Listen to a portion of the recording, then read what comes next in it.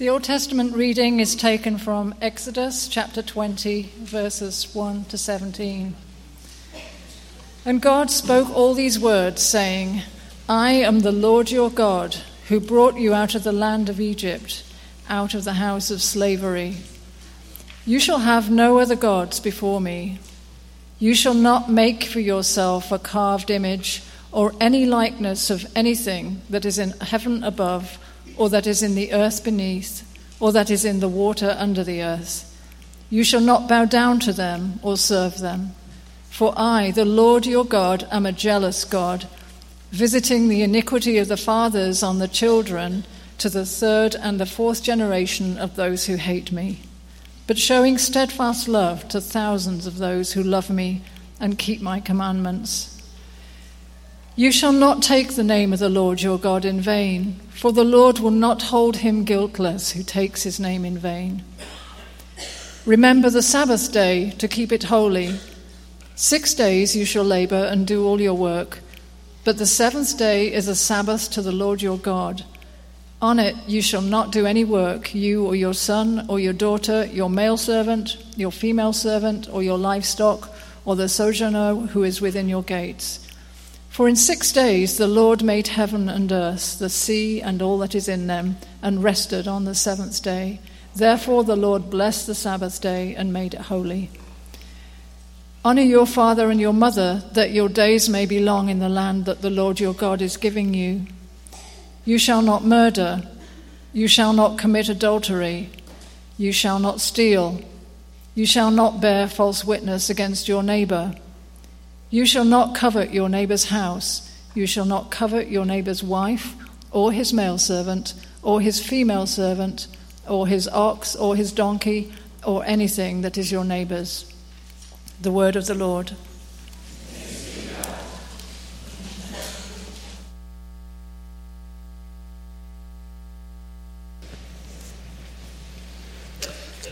We are starting a new series this morning. You may have guessed. What the series is about. The series is on the Ten Commandments, and I'm not sure what your reaction might be to that.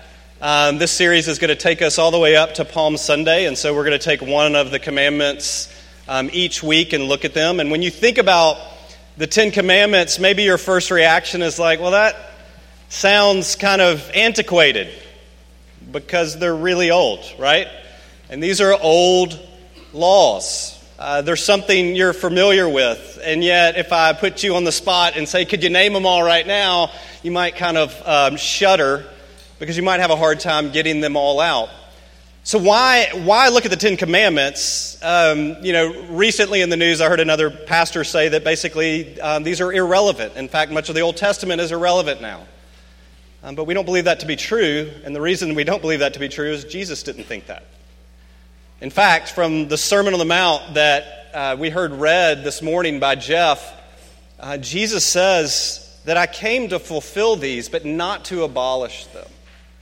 In fact, that until heaven and earth pass away, that not the least stroke of a pen from the law is going to go away. So we ask the question, well, what are they for? What do we do with this law? What do we do with these commandments? And as we go through this series, each week, I may not say this explicitly, but if you hear me now, you'll hear it as we talk about each one of these, that there's really three things that is happening when we look at the law.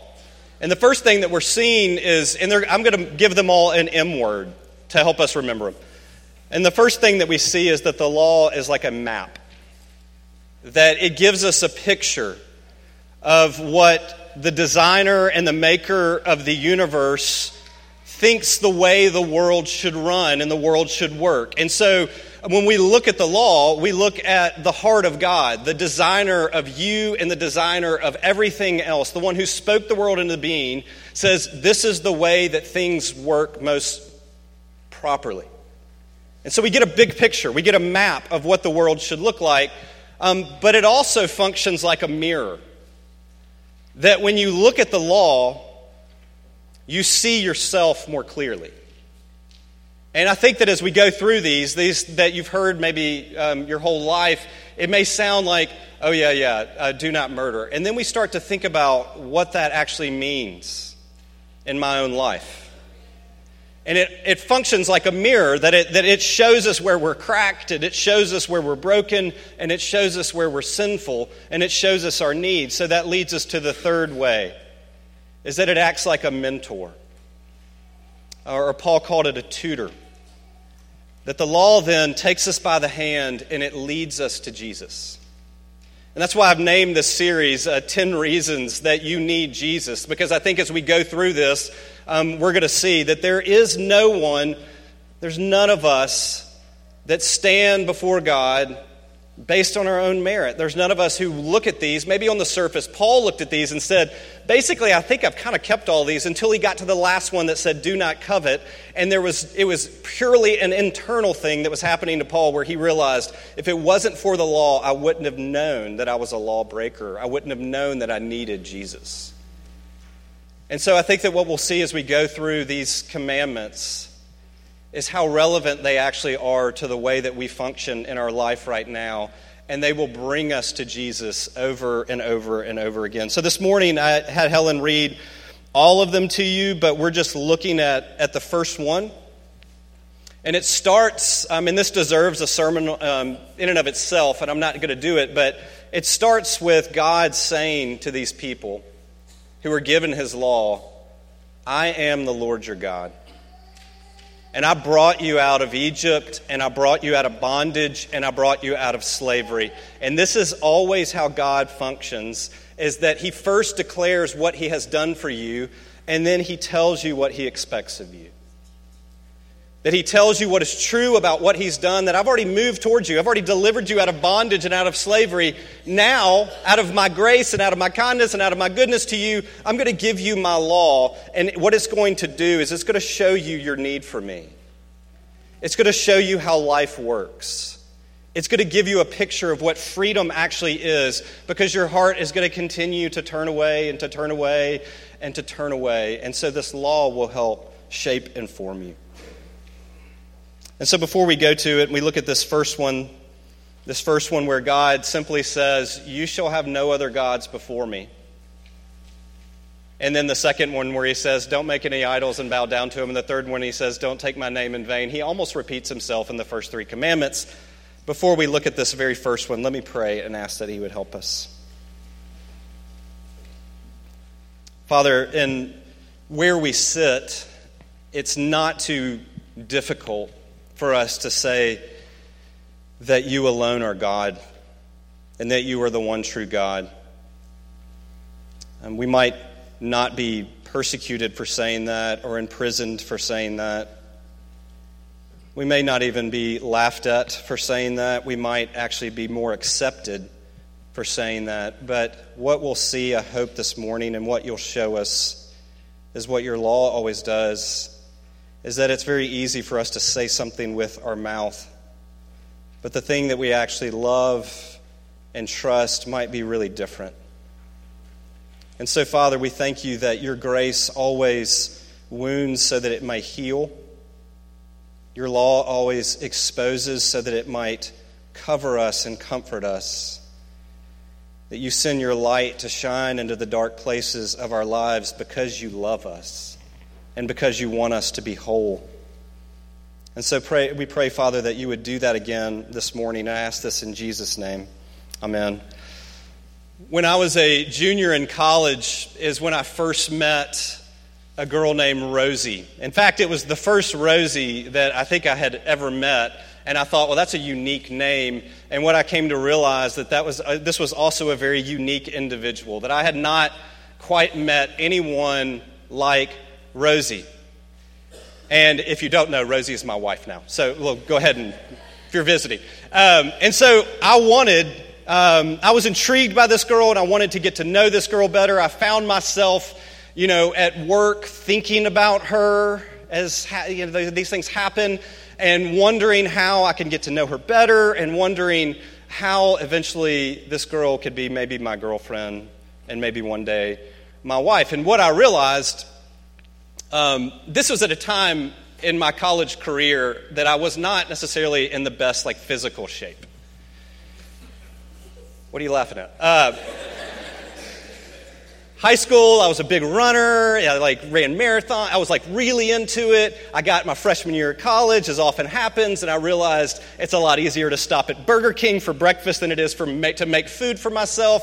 And I just kind of quit exercising, started eating just horribly, putting on some weight. And when I met Rosie, one of the things that intrigued me is that she just loved to exercise and to be outside and to run. And so before you know it, I find myself running. And I find myself wanting to go run with her.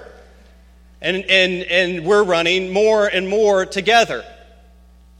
Until finally we get to the point where I'm thinking, I think I've got her hooked, and I just quit running.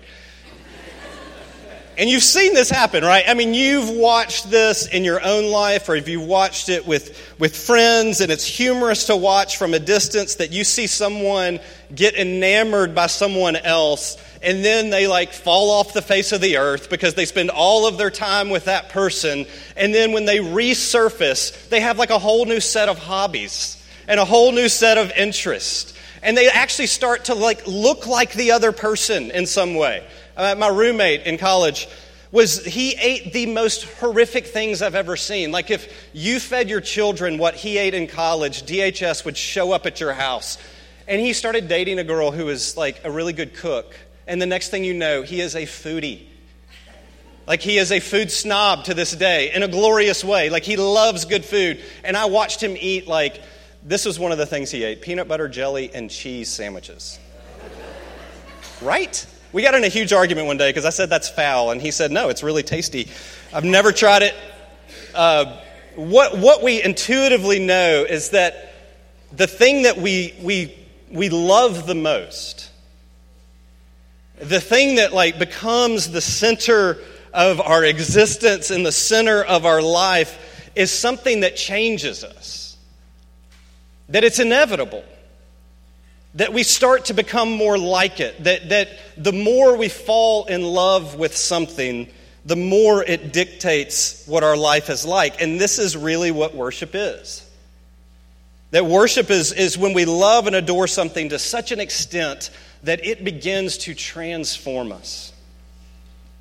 And so we come to this first of God's laws, this first commandment that he gives his people. I just brought you out of slavery and brought you and delivered you out of bondage. And he tells them this: I am the only true God. Do not put any other gods before me. So I asked us this question this morning: what is at the center of your life? What is at the very core of your life? That's really our question this morning. And the thing is, it sounds like such a simple question with such a simple answer if you're one who adheres maybe to the Apostles' Creed. I believe in God the Father Almighty, maker of heaven and earth. He is at the center of my life. But I don't think it's that simple. And if we don't grasp the depth of this first commandment, what we're going to find is that the rest of them are pointless.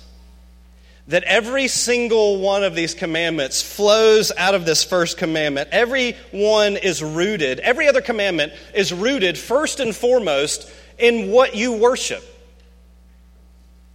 In what is at the very center of your life, and the thing that you love the most. So, for example, you don't just lie for no reason. When we lie and when we find ourselves lying, what we're trying to do is to protect the thing that we love the most in our life. And we think by lying that we will guard that thing that we think makes our life complete. That thing is the thing that we worship. We don't commit adultery just because one day we're bored and we decide that's something that maybe we should try. We commit adultery because we think that we might find a glimmer of love in a way that transforms us. That we might be embraced and seen in such a way that it feels almost like an entrance back into the garden where we were naked and unashamed. We don't gossip because we don't have anything better to do. We gossip because we love to discuss the little failings of other people so that we might feel better and more important ourselves. All sin is rooted, first and foremost, in false worship, in breaking this first commandment. So I'm going to ask 3 questions, and they're along the lines of what I explained earlier of being a map and a mirror and a mentor. And the 3 questions are this: why only one God? What do I really worship? And how does this lead me to Jesus? Why only one God? What do I really worship? And how does this lead me to Jesus? I want to start looking at the big picture. That I said the law is like a map. And this is such a short little commandment. You shall have no other gods before me. But it gives you a picture of the way that the universe actually works. That there is one God. And He is seated on His throne. He is above the circle of the earth. And so the question is, why does God make worship of Himself central to human flourishing? Because that's what He's saying. That central to humanity functioning as the way that it should function, central to humans flourishing in the world, is that first and foremost, they worship me over and above everything else. And I know that the question that arises in some of our minds is this: well, is God a narcissist? Does He really think that He's that important? I mean, good grief, God wants us to worship Him alone. Does He think He's the center of the universe or something? Yes, He does, because He is. And in the second commandment, as we'll look at next week, He even says that He is a God who is jealous for our love. And we'll talk about that, what that means. But one of the effects of sin is that we live with this delusion that somehow we are in control, or we can be in control of our lives. And what our God who loves us, who brings us out of bondage and brings us out of slavery, the one who loves us, He sees what we're blind to, is that we, in our sinful nature, simply will grasp onto almost anything that we think will make our lives more manageable, more comfortable, more peaceful, that will get us what we need. That we think we'll grasp onto almost anything that we think will make our life flourish. But instead of bringing us freedom, what He knows, and this is why He starts with this, is that they only lead to more enslavement. That God loves us enough to tell us this: you shall have no other God before me, because if you have another God that you put in the center of your life before me, it will become a cruel taskmaster that will enslave you. And will not lead you out of bondage, will lead you into further bondage. You see, the big picture is that God, in His kindness, tells you the first thing that you have to remember is me. The first thing that you have to remember is that I made you, that I created you, that I love you, that I designed you, that I brought you out of slavery. And if you worship anything else other than me, I love you enough to tell you it will eat you alive. And we all know what that's like. Right? You may not have thought of it that way before, of the fact that I might become sort of addicted to the way that I look, becoming something else that I worship. But that's exactly what God's talking about. He's talking about things that He made, things that are good. In Romans 1, Paul tells us that we exchange a truth for a lie and we worship the creation rather than the Creator. The creation are things that God made. And so when we take something that God made and we put it in the center of our life because we think that us bowing down to it will bring us what we need, we're engaging in false worship. And you know how it begins to enslave you. So if we bow down to worship, we bow down to beauty or to thinness or to power or to our education, our intellect, our financial security, the voice that becomes ringing out of the mouth of that false god is this: are you really attractive enough? Are you sure that that degree is enough? Are you sure that you're important enough in your job? Do enough people respect you? Are you sure that your bank account is in such a place and that you can maintain it in that place where you will feel at ease and you will feel at peace, and you start to feel the crushing weight of a false god that says, as you bow down to me, I will make sure that it is never enough. The actor Jim Carrey said a few years ago, and Jim Carrey, whether you like his movies or not, he's succeeded, right? He's done well. He's famous. He's a celebrity. And he said this: I think everybody should get rich and famous and do everything that they ever dreamed of so they can see that it is not the answer.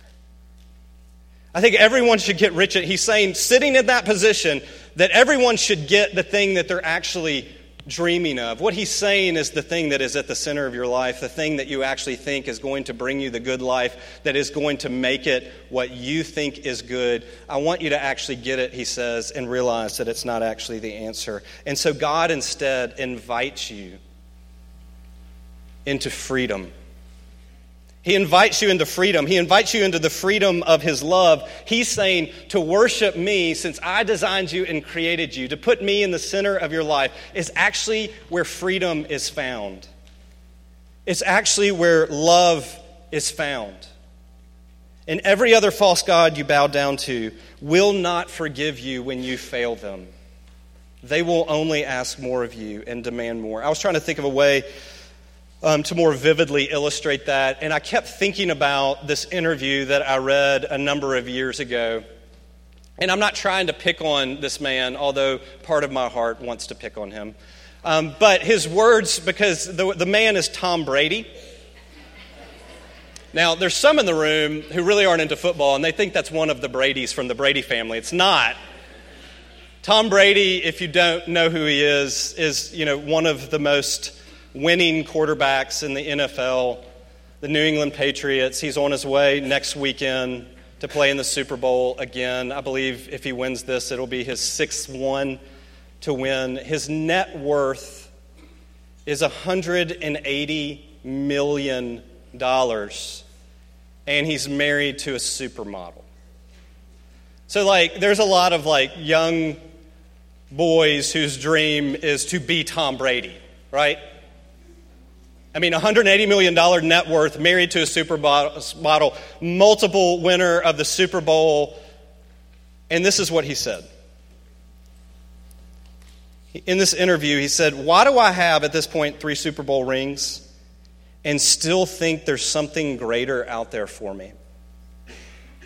I mean, maybe a lot of people would say, hey man, this is what it is. I reached my goal, my dream, my life. But me, I think it's got to be more than this. I mean, this can't be all that it's cracked up to be. And the interviewer said, well, then what's the answer? And he said, I wish I knew, man. I wish I knew. I love playing football and I love being a quarterback for this team, but at the same time, I think that there are a lot of other parts of me that I'm trying to find right now. And the interviewer said, which one of the rings do you like the best? What's your favorite ring? And Brady answered, my favorite ring? I've always said my favorite ring is the next one. The next one will be the best one. Why does God say, you shall have no other gods before me?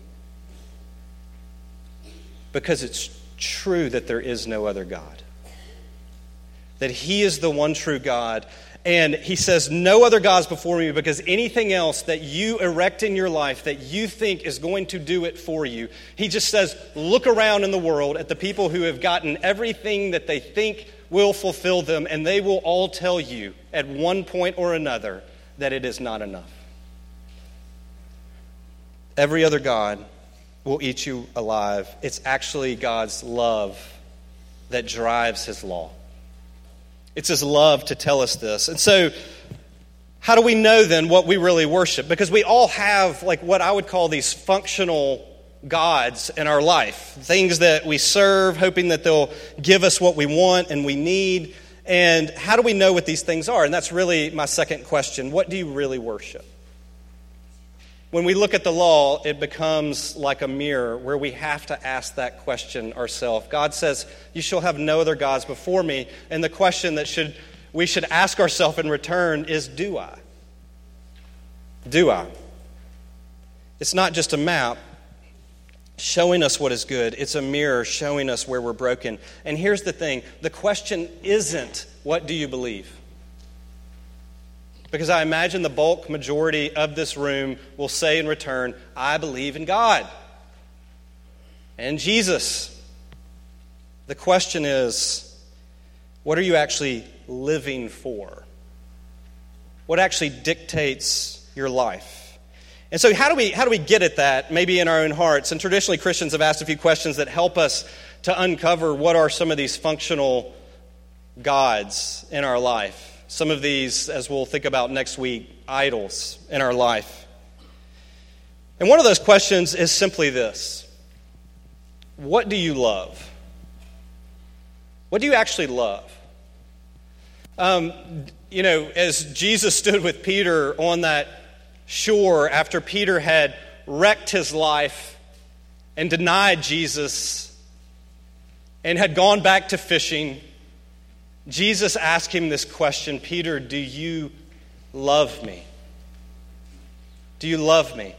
And what he's getting at is Peter would have said before, of course I love you, I'm following you, I've dropped my nets and I'm doing everything for you. But what Peter now knew about himself was he loved a lot of what he got out of being around Jesus more than he loved Jesus.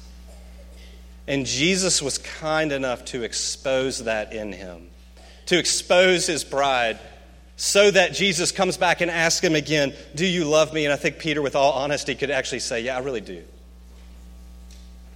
I thought I did before, but I really do now.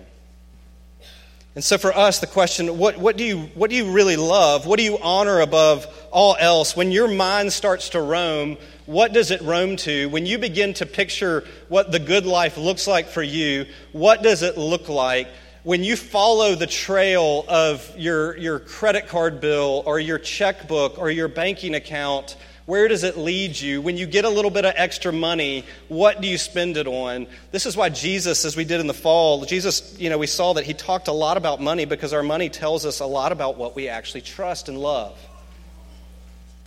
And if you follow those trails, what you'll surely find is that we can confess God with our mouths, but when we ask ourselves what we actually love, we start to find that our affections are really fractured.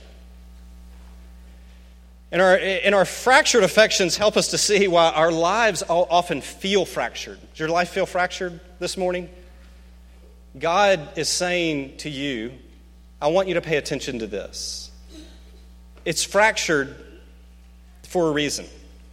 Because your affections are very fractured. And you've elevated to something in your life to a position that can never fill. And here's the truth. That applies to things that are good, as I said. What does that mean? Well, if I love my spouse more than God, and if her happiness is at the center of my life, it becomes enslaving to me and it masters me. You know what, parents out there, that applies to you as well. If the happiness and wholeness of your children is the thing that is dictating your life, it will become a cruel taskmaster and enslave you. No spouse can fill it. No child can fill it. No amount of money can fill it. No house can fill it. Another way we can ask this question is then, well, what do you trust? What do you love? But then, what do you trust?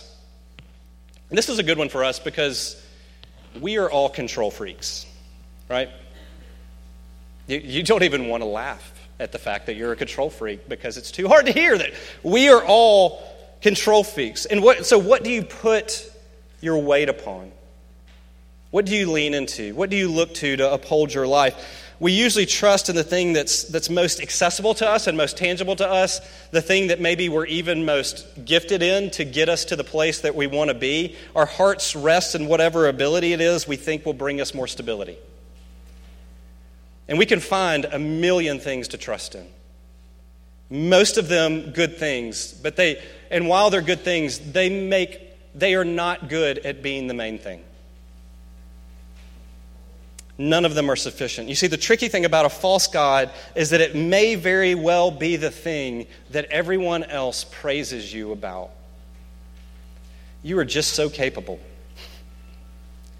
Your house is always spotless. You are just so smart and well-educated. You're such a wonderful parent. Your children are so well-behaved. And so the next question becomes maybe then, well, what devastates you? What devastates you? What infuriates you? What is the thing when it is taken away or you can no longer control it and manage it absolutely makes you come unhinged? All right, I've got a fun illustration of this. Anybody out here ever heard of the show called The Office before? Good, all right, yeah. Lots of Office fans, I'm sure, in the room. If you haven't, just take it out for a second. But there's a point in The Office where who I would call the main character, Steve Carell, Michael Scott, leaves the show, right? It's a hard thing to pull off when somebody leaves the show, and everyone said the show kind of declined when Michael Scott left. Well, they replaced him at first, if you remember this, with Will Ferrell. And if I just look at Will Ferrell, he doesn't have to do anything. He just stand there. I'm going to start laughing. And he plays the new boss of the office, D'Angelo Vickers. And so when he comes into the office as the new boss, everybody in the office wants to please him, and everybody wants to get him on their side. And so Andy, who sees himself as the funny guy and sees himself as the entertainer, and who is obviously massively insecure, tries to win over D'Angelo. And so one day D'Angelo says to him, "Andy, make me laugh."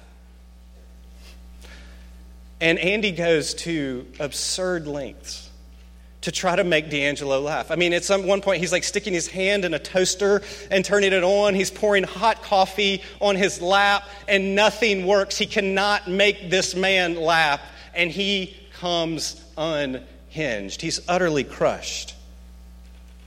The way he had validity of his existence was through his ability to entertain and win other people through it. And when that was taken away, he was utterly lost. You see, we're capable of believing one thing, but loving and trusting in something entirely different. The first law not only tells us what's best for us, it shows us a picture. It reminds us, and you have to keep doing this work on your own, but it reminds us of how deceptive our hearts can actually be. And so the last question is this, then what? How does this lead me then to Jesus? And what am I supposed to do? What am I supposed to do? Well, at one point before I was married, I had this job at a landscape nursery, and I had to get up really early in the morning. I lived with a bunch of guys, and I had to be there before sunrise. And I would get up every morning, and I would do the same thing. I would make myself some eggs in the dark. I would quietly leave the house. I would drive to the Exxon station that was on my way to work. I would go in there. I'd get some horrible coffee. And I'd do this like clockwork every morning, and I would go and I would talk with the same clerk, was always there, and we had this banter, we kind of joked with one another. And one morning, I go in there and I get my horrible coffee, and I go to the counter, and I start my kind of banter with him, and he just kind of stares at me in like a really weird way. And I'm like, what is wrong? I didn't say anything. I just kind of purchased my coffee and left, and I'm like, maybe he's just having a bad day. And as I'm driving to work, I happened to glance in my rearview mirror, and I noticed I had this huge chunk of egg on my face. I had literally had egg on my face. And I was embarrassed, but it would have been absurd at that point, as I looked in the mirror and saw the egg on my face, to lean up to the mirror and to use the mirror in order to scrape the egg off my face. Because the mirror showed me what was wrong, but the mirror really couldn't fix the problem. And this is the way that the law is as well. So to simply go, I'll try harder to love and trust God. The year 2019 is the year that I will love God more than any other thing. It's okay to say that. I hope that you do. But what often happens is that we might appear to succeed, at least by our own definition of what it means to really love God with all our heart, soul, strength, and mind, for a period, and then we start to become proud of it, and then we realize that in the end, we're actually just worshiping our own ability to keep this law. And so here's the thing. When you really ask yourself the hard question about what you worship, what it's going to do is it's going to drive you to despair. You are going to, if you really do the work of looking at yourself, you will despair of yourself. Because what you will find is that what I did not need was a few rules that I thought I could keep. What I got instead from God is one rule here at the beginning that showed me that I could never do this. I could never meet His standard. I can never love the Lord my God with all of my heart and all of my soul and all of my strength and my neighbor as myself at every moment. And it will leave you feeling helpless. And here's the good news. When you get to the point where you feel helpless, you're in a good place. When you get to the point when you're starting to despair of your ability to find one more false god who's going to make your life work the way that you think it should work, then you're a good place to lay down that God and be found by Jesus. And that might happen for the first time today, but for those of us who've been found by Jesus, what we actually know is that happens to us over and over and over and over again every day, because the truth is when we lay down one, our heart starts reaching for another until we become so exhausted that we hear again the voice of Jesus who says this: the one true God comes to earth and looks at tired, despairing, helpless people who have run away from Him and worshiped all sorts of other kind of idols. And He says, "Come unto me, all you who are weary, all you who are tired of yourself, all you who have tried everything else to make it work and you can't make it work, all you who are despairing of yourself and feeling helpless, and I will give you rest. For my yoke, it is easy. It is easy. And it is light." Jesus took on flesh. Jesus entered the mess. He entered the chaos so that He might be the new Adam who perfectly loved the Father at every moment, who didn't doubt His goodness and say, "I'll do it my way," but He said, "Nope, not my way. I will trust you, even as I drink this bitter cup." And when we see that, what we see, as Tim Keller once said, when we see what Jesus has done for us, we'll finally understand why God's salvation does not require us to do some great thing. And isn't it the thought that I must, in and of myself, do some great thing that leads me to chase other gods to begin with? Friends, you've been set free from that. And what happens when we get a glimpse of the beauty of the grace that Jesus actually offers and secures for us? By adopting us into His family for all of eternity through nothing that I have done in my own merit, but purely out of His goodness and grace through His atonement that is made on my behalf. What happens when I begin to grasp that is I start to worship. I worship Him. I want to be transformed by Him, and the other gods start to look as pitiful as they really are. Let me pray. Heavenly Father, only You can do this work in us. And we thank You that Your law, it shows us Your heart. It shows us and tells us the truth. It exposes us, even those of us who have been good little boys and girls for most of our life and gone to church and have mostly done very good things, that Your law shows us that the disease goes far deeper than we ever realized. Father, as we come to this table this morning, what we thank You for is that You have not left us there, but You have met us in our bondage. You have met us in our misery and in our sin and our despair and our helplessness, and You have secured salvation for us. So, Father, we thank You for Your Son, Jesus. It's in His name that we pray. Amen.